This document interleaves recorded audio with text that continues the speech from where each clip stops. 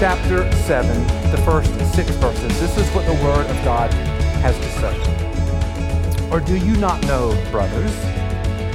For I am speaking to those who know the law, that the law is binding on a person only as long as he lives. For a married woman is bound by law to her husband while he lives, but if her husband dies, she is released from the law of marriage. Accordingly, she will be called an adulteress if she lives with another man while her husband is alive. But if her husband dies, she is free from the law, and if she marries another man, she is not an adulteress. Likewise, my brothers, you also have died to the law through the body of Christ, so that you may belong to another, to him who has been raised from the dead, in order that we may bear fruit for God. For while we were living in the flesh, our sinful passions, aroused by the law, were at work in our members to bear fruit for death. But now we are released from the law, having died to that which held us captive, so that we may serve in the new way of the Spirit, and not in the old way of the written code. So when I say freedom, what does that make you think of? Now, total honesty, when I say freedom, I think of Braveheart and Braveheart screaming, "Freedom!" in that wonderful movie. But oftentimes we think about freedom being able to do whatever we want to do.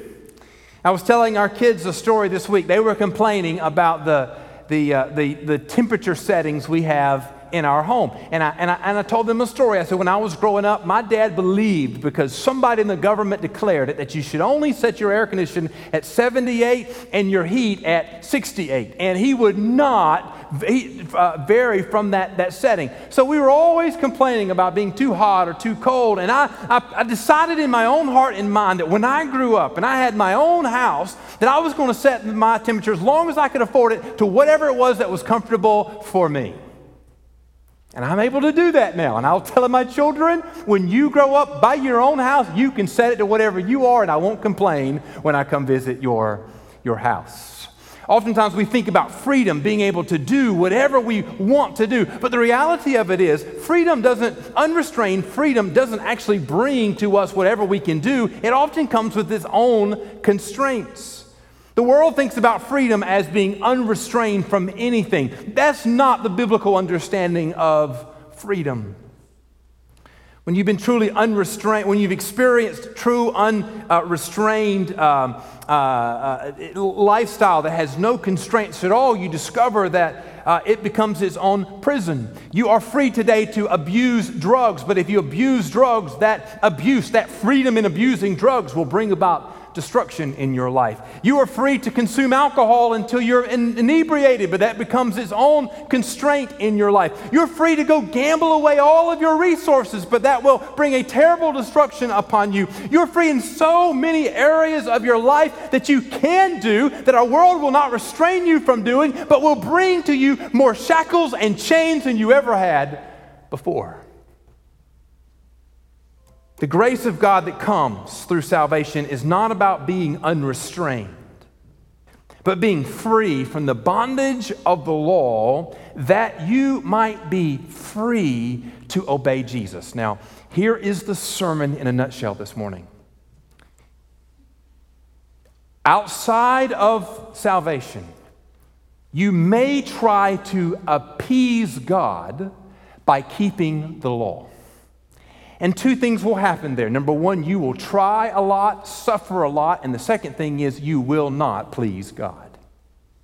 Or under the grace of God, you will have been set free from the bondage of the law. In other words, you no longer have to do things to try to be right, but you are set free that you may obey Jesus, and two things will happen. You will enjoy the grace of God that says you are right before God, not because of what you've done, but because what He has done. And you will enjoy the pleasure of God as you obey Him, not out of obligation, but out of freedom.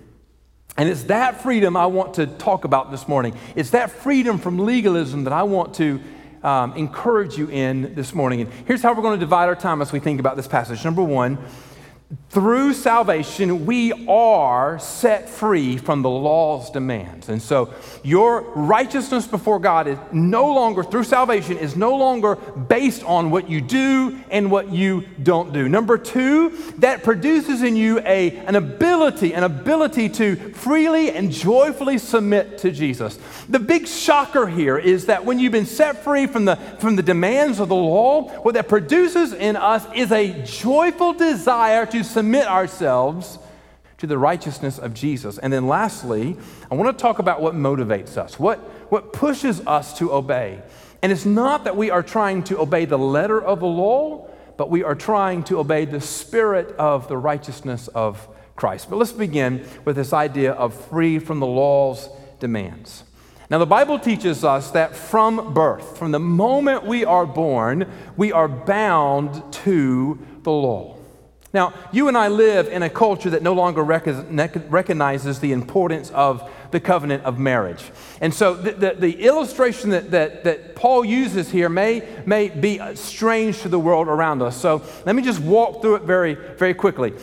When you enter into marriage, you enter into a covenant. The Bible says what God has joined together, no man can separate. And the only way that covenant is broken is through death. And so when a husband and wife marry, that marriage is until one of them dies. But at the death of one of the spouse, the covenant of marriage no longer exists. And so what Paul says is he's talking about things that would have been very much understood in the context of that day. So he says, if a woman is married and her husband dies and she then chooses to remarry, she's not an adulteress. She's not been dishonorable to her marriage covenant. No, that covenant died with her spouse, and she's free before God and her community to marry again. But if she lives with a man while her husband still lives, she is an adulteress, and she's broken the covenant of marriage. For those in Paul's day, marriage was unbreakable. No married woman would have entertained the idea of divorcing her husband. And in such marriages that Paul understood, you were bound to your spouse and unable to be bound to anyone else. Now, those things may not be true in our legal and cultural context that we live in today, but I want to be very clear to you. That is still true today with the law of God. When you were born under the law of God. You were obligated to obey it. You must be submissive to its demands. The law of God is true and is over all creation. And all of us were born under the law of God, bound to the law, obligated to the law. And here's the kicker: we are condemned by the law. And you might say, what have I done to offend the law of God? Well, here's the point of the law, is that no one can keep it perfectly. And so because the law of God declares the righteousness of God, it also demonstrates and exposes the sinfulness of man. Read through the first 5 books of your Old Testament, and you'll discover all of these laws that God created. For that matter, just read in the book of Exodus the 10 Commandments, and then read in the New Testament where Jesus teaches on the 10 Commandments, and you'll quickly realize you've broken all of them. And that's the point. The law, as our tutor, our teacher, teaches us that God is holy and we are not. Therefore, all of us are bound under the law, and therefore all of us are condemned by the law. It demonstrates that you are unrighteous, unworthy, unholy before a holy God. Now, in the context that we live in today, there's much talk, there's much sort of thinking that such things can be just set aside. But friends, listen to me very carefully. The law cannot be ignored. The law must be satisfied.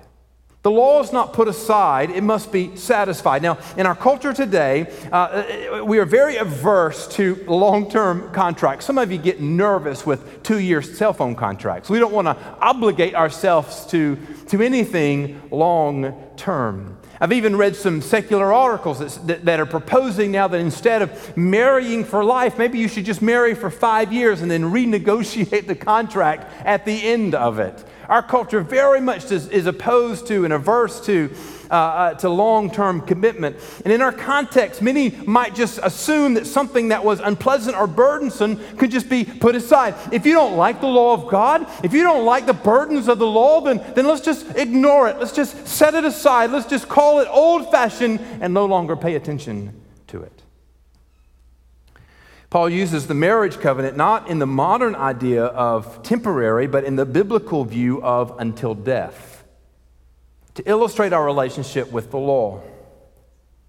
The marriage covenant is only broken by death. Let's say husband and wife married and they realized a couple of years into the marriage, neither one of them liked the other. That happens. But in Paul's context, they couldn't say, well, let's just pretend this didn't happen. Let's just set aside the marriage and both go our own ways. Now, that may be culturally appropriate in our own, or culturally accepted in our own day, but that would have been unfathomable in Paul's day. In Paul's day, a spouse was not free to marry another as long as their spouse lived. And once the spouse died, however, the remaining spouse was then free to marry. The marriage covenant is completed, it is satisfied, it has ended at the death of one of the spouses. Friends, listen to me carefully. Likewise, the law of God cannot be ignored. The law of God cannot be put away. You may not like it. You may wish to be free of it, but you cannot ignore the law of God. It must be completed. It must be satisfied. It must be ended. Jesus says, I didn't come to abolish the law, but to fulfill it. You see, salvation brings death to our flesh. What was bound to the law is dead. What was under the authority of the law is no more. And what must submit to the demands of the law no longer exists. The Bible says that in salvation, our old nature, our old self has died. There's been a death. And then that death has broken the bondage that the law had over us. Friends, salvation brings death to the law and life in Christ. Paul's been dealing with the question of the relationship of grace and unrestrained sin since chapter 6. I hope you were here last Sunday. We talked about that very thing. Now in chapter 7, he continues to develop a biblical understanding of what brings freedom from sin and how it does not produce more sin in our life. The sinful world hears freedom from the law and thinks, that means I'm free to sin more. But this is not the grace of salvation. Salvation is freedom from the law that we might be alive to Christ. That's the relationship here. Dead to the old thing, alive to newness in Christ. Those who are alive in Christ do not desire more sin or any other thing associated with their former life, but that was dead under the law. Those alive in Christ desire to live for Christ, like Christ, to glorify Christ. That's what we talked about last Sunday. That when you are dead to the former nature, you no longer want to go back to that, but you want to embrace and love and rejoice in your new nature. Friends, through salvation, the first thing that happens is you are set free from the demands, from the obligations, from the requirements of the law. Under the Old Testament law, there was a whole long list of things that you had to do to be right before God. We don't talk about those things any longer because if you've been set free by the blood of Jesus, your righteousness to God is not dependent upon what you do. Your righteousness to Jesus is not dependent upon what you don't do. Your righteousness before God is only dependent upon what Christ has done for you. If we die today, a meteor hits Waycross and wipes us all out, and we stand before the judgment seat of God this afternoon, what will give you entrance into the glory of heaven will not be that you were in church this morning. Neither will it be that you said, listen, I tithed to the church faithfully for years. I've attended church faithfully. None of that will matter. The only thing that matters is, have you known Jesus? And has he covered over your multitude of sin with the great once-for-all death and his blood? That's the only thing. We're no longer righteous by the demands of the law, by keeping the demands of the law. We're righteous by the life we have that comes in Jesus. So we've been set free from the law's demands, and we've been set free to joyfully submit to Jesus. Now here's where the rub happens. And this is where the testimony of those who've been saved is demonstrated. So the world hears free from the demands of the law, they go, praise God, I can do whatever I want to. But Paul is teaching, no. What this really means is that you are free to joyfully submit to Jesus. Look at verse 5 with me. He says, for while we were living in the flesh, our sinful passions aroused by the law were at work. In other words, while we were under the law, we actually, that aroused and stirred up in us even more desire to break in the law of God and disobey the righteousness of God in our members, to bear the fruit of death. In verse 6 he says, but now we are released from the law, having died to that which held us captive, so that we may serve in the new way of the Spirit and not in the old way of the written code. Salvation, by definition, joins you to Christ. So to think in the image, the illustration that Paul uses first of the marriage, the marital covenant of the law has been broken, and we are now the bride of Christ, married to, joined to Christ. Salvation joins you to Jesus. Doesn't set you free to nothingness. From a worldly perspective, some might see grace as freedom from the law to do what you want, no longer worried about the consequences. But this is not the biblical teaching of grace. Grace frees you from the law that you might be joined to Jesus, that you might be connected to Jesus, related to Jesus, married to Jesus. Here again, the relationship of marriage is used to illustrate this dynamic.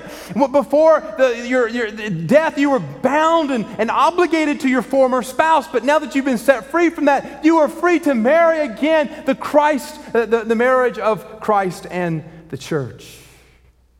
Through Jesus, the power of the law has been satisfied that we might experience the power of the living Lord.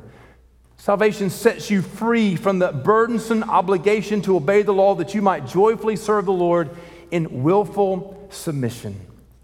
Salvation, by its very definition, creates a relationship with you and with Jesus.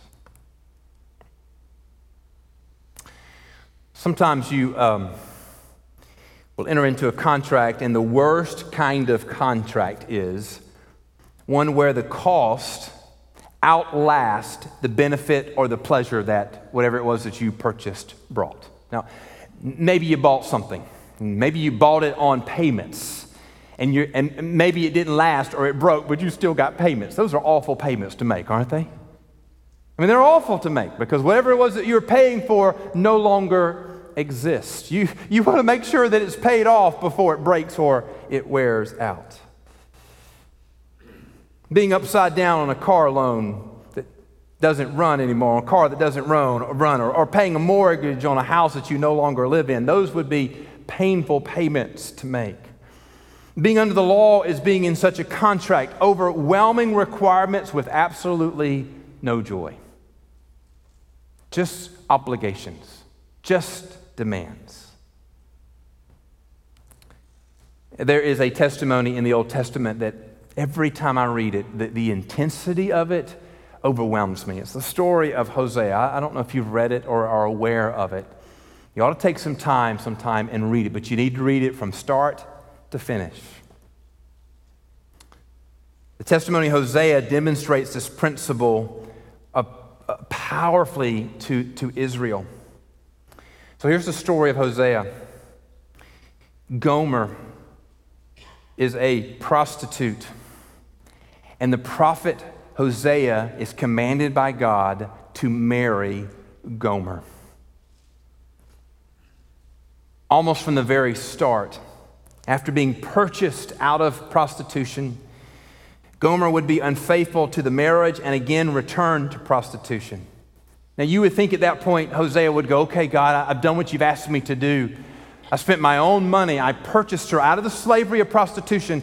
and married her and made her my wife, and she has chosen by her own choice to go back into prostitution and enslave herself again.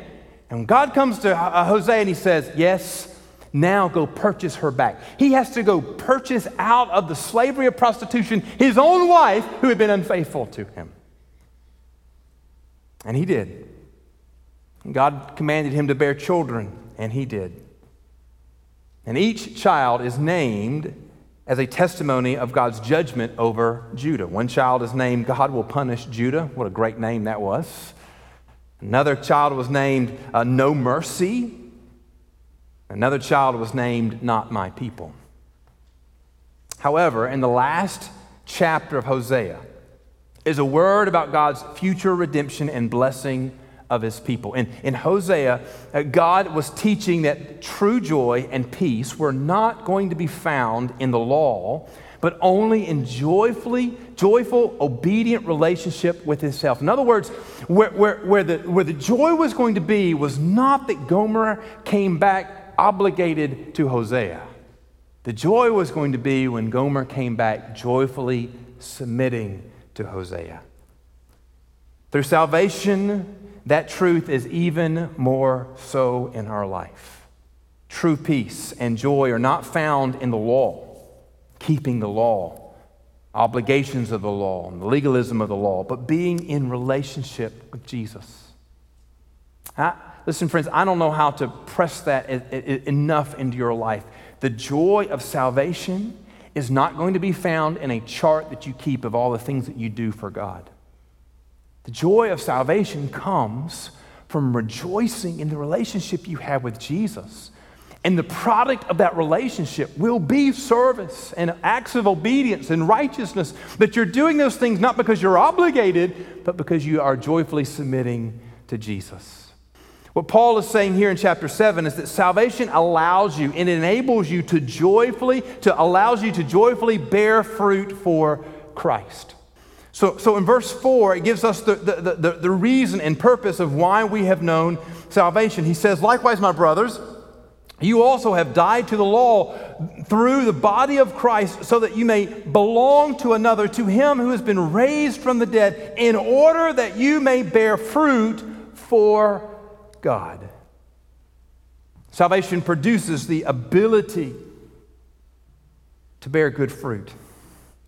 Verse 5 reminds us that while we were under the law, we produced the fruit of death, flowing out of our sinful passions and dead works. Being joined to Christ, we are able to produce good fruit.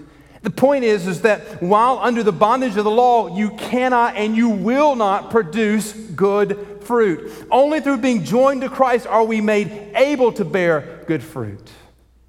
The reality is that this ability does not come from ourselves, but from Christ working through us. You see, everything we do out of legalism and obligation to the law, all of those things are born out of, motivated by, produced by our own ability and our own effort.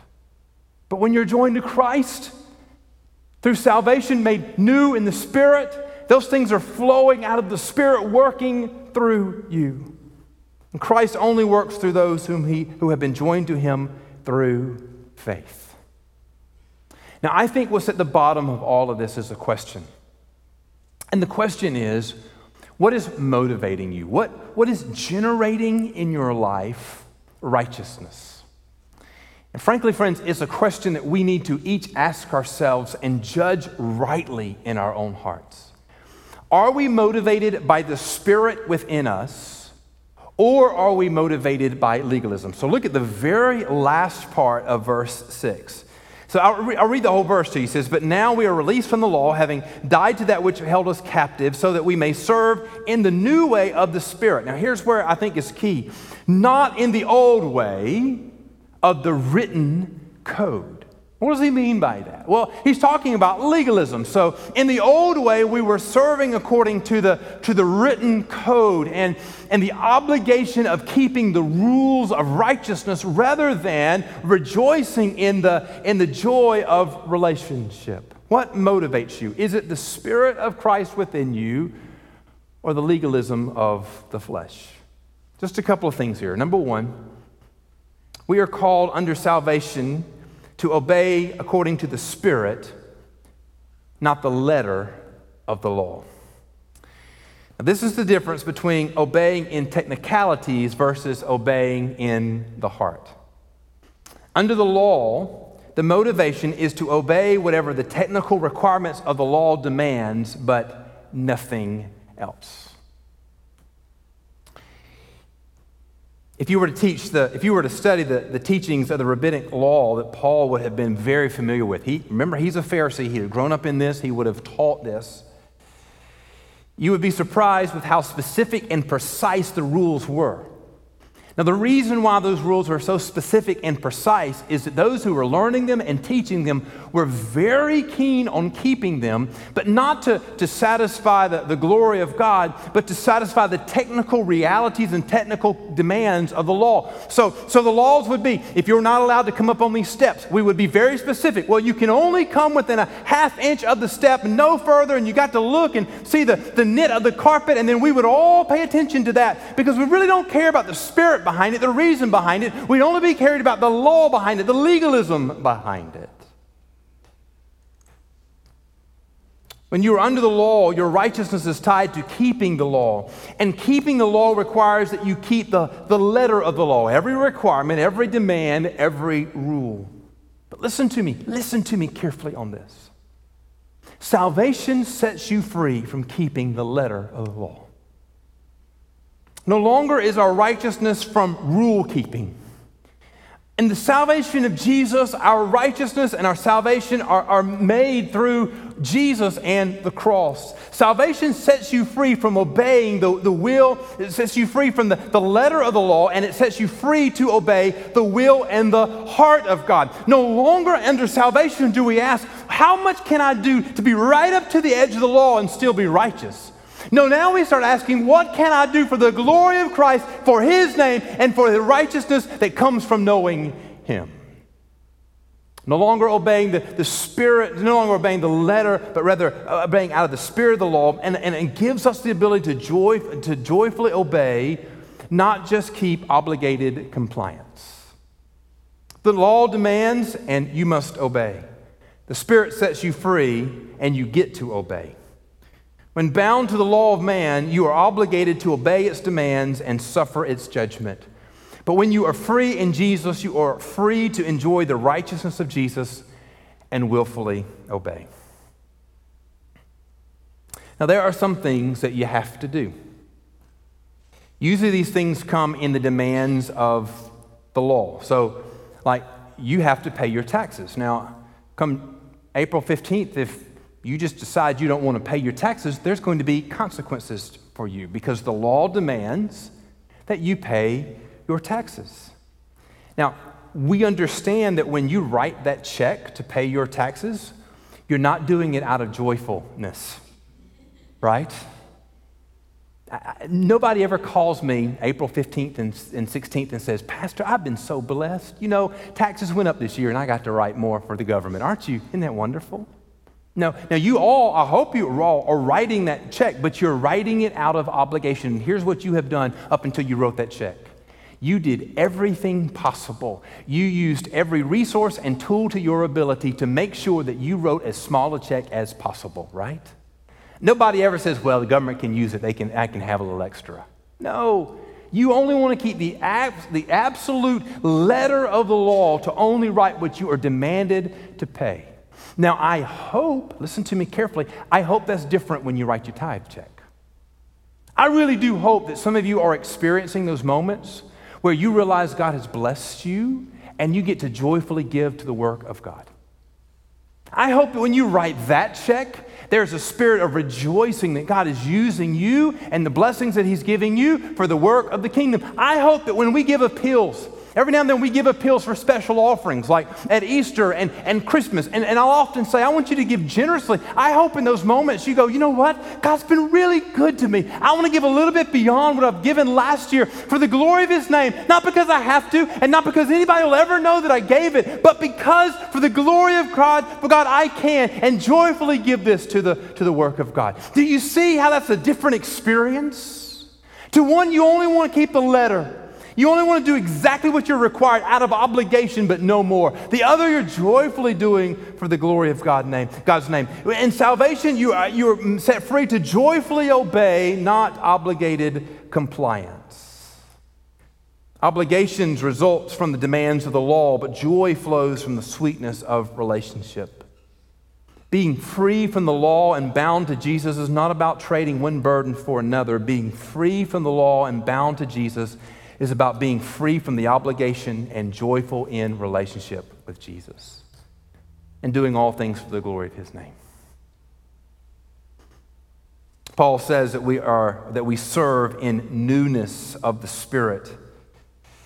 That is, that our lives become focused on the glory of God, not the work of man. Desiring what the Lord desires, having a heart to be about the work of God, desiring the truth to be known, the gospel to be proclaimed, that God would be glorified, that God would receive all worship, loving what God loves and hating what God hates, and having the heart of God within us.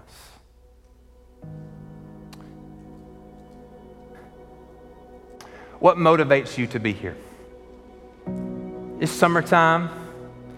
You could be 100 different places, but you chose this morning, you chose to be here, which meant there was a whole host of decisions that led up to you being here. You made the decision to be here this morning yesterday. You prepared last night to go to bed on time so you could get up this morning. You got up this morning and prepared yourself and got here. Some of you were in Sunday school this morning. That's good. So what motivated you to be here? Now the question is, were you motivated this morning for your love for Jesus, that you're convinced that Jesus is worthy of worship and honor, and so you want to be in his house where his name is lifted up and the word of God is preached? Or were you motivated by obligation? Now the truth is, and this is where I want to press us just a little bit, that the answer to that is not always clear. Where the truth of that is often revealed is when whatever external force is being pressed on us is removed, do we continue to obey?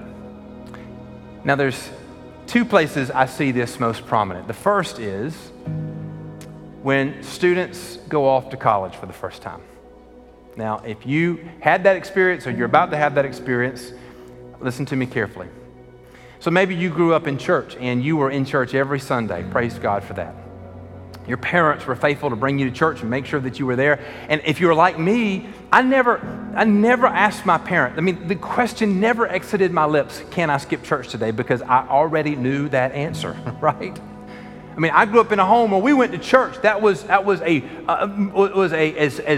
common as breathing air on Sunday morning and Sunday night and anything else during the week the church was having. If the church doors were open, we were there. Never asked whether or not I could skip because I knew the answer before I even needed to ask it. So I was there. But you grow up in a context like that, then you go off to college and nobody's there to make you go to church anymore.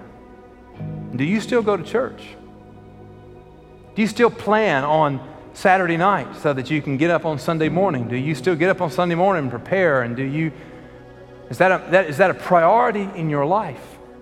And oftentimes what happens is folks who were very faithful all the way through from birth and all the way through high school, who were faithful to attend church, all of a sudden they go to school and they're no longer attending, and years go by and they no longer attend. What has happened? Did they change their mind? No. What happened was the external force was no longer applied. And the reason why they were attending was not motivated by the love of Jesus. It was motivated by obligation. And when the obligation was no longer there, neither was the righteousness.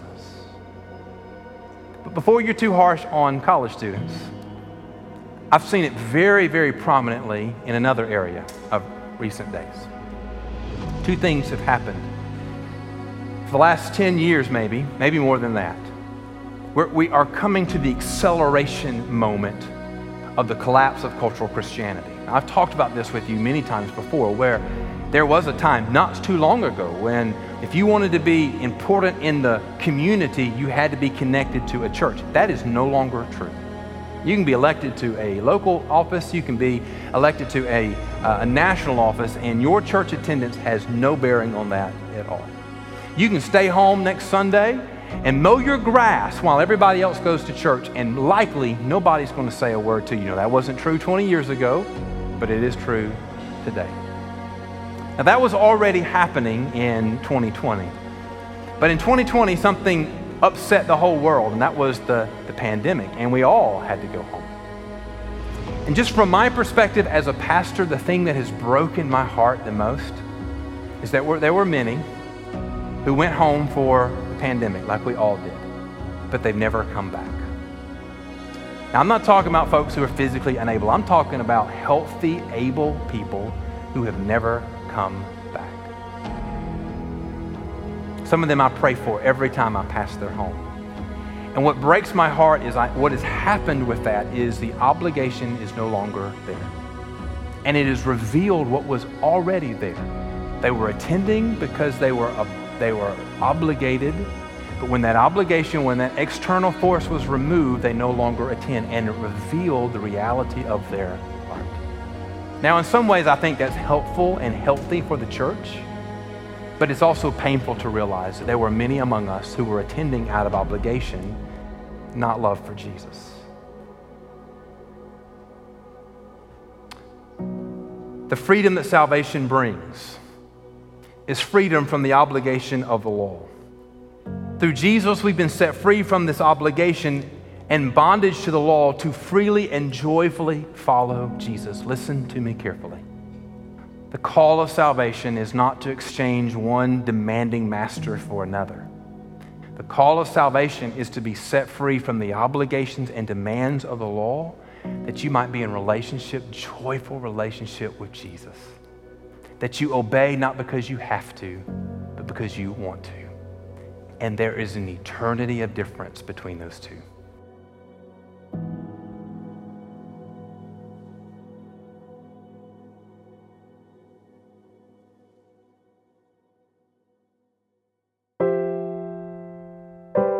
Thank you for listening to All for the Kingdom, a weekly podcast of my preaching ministry.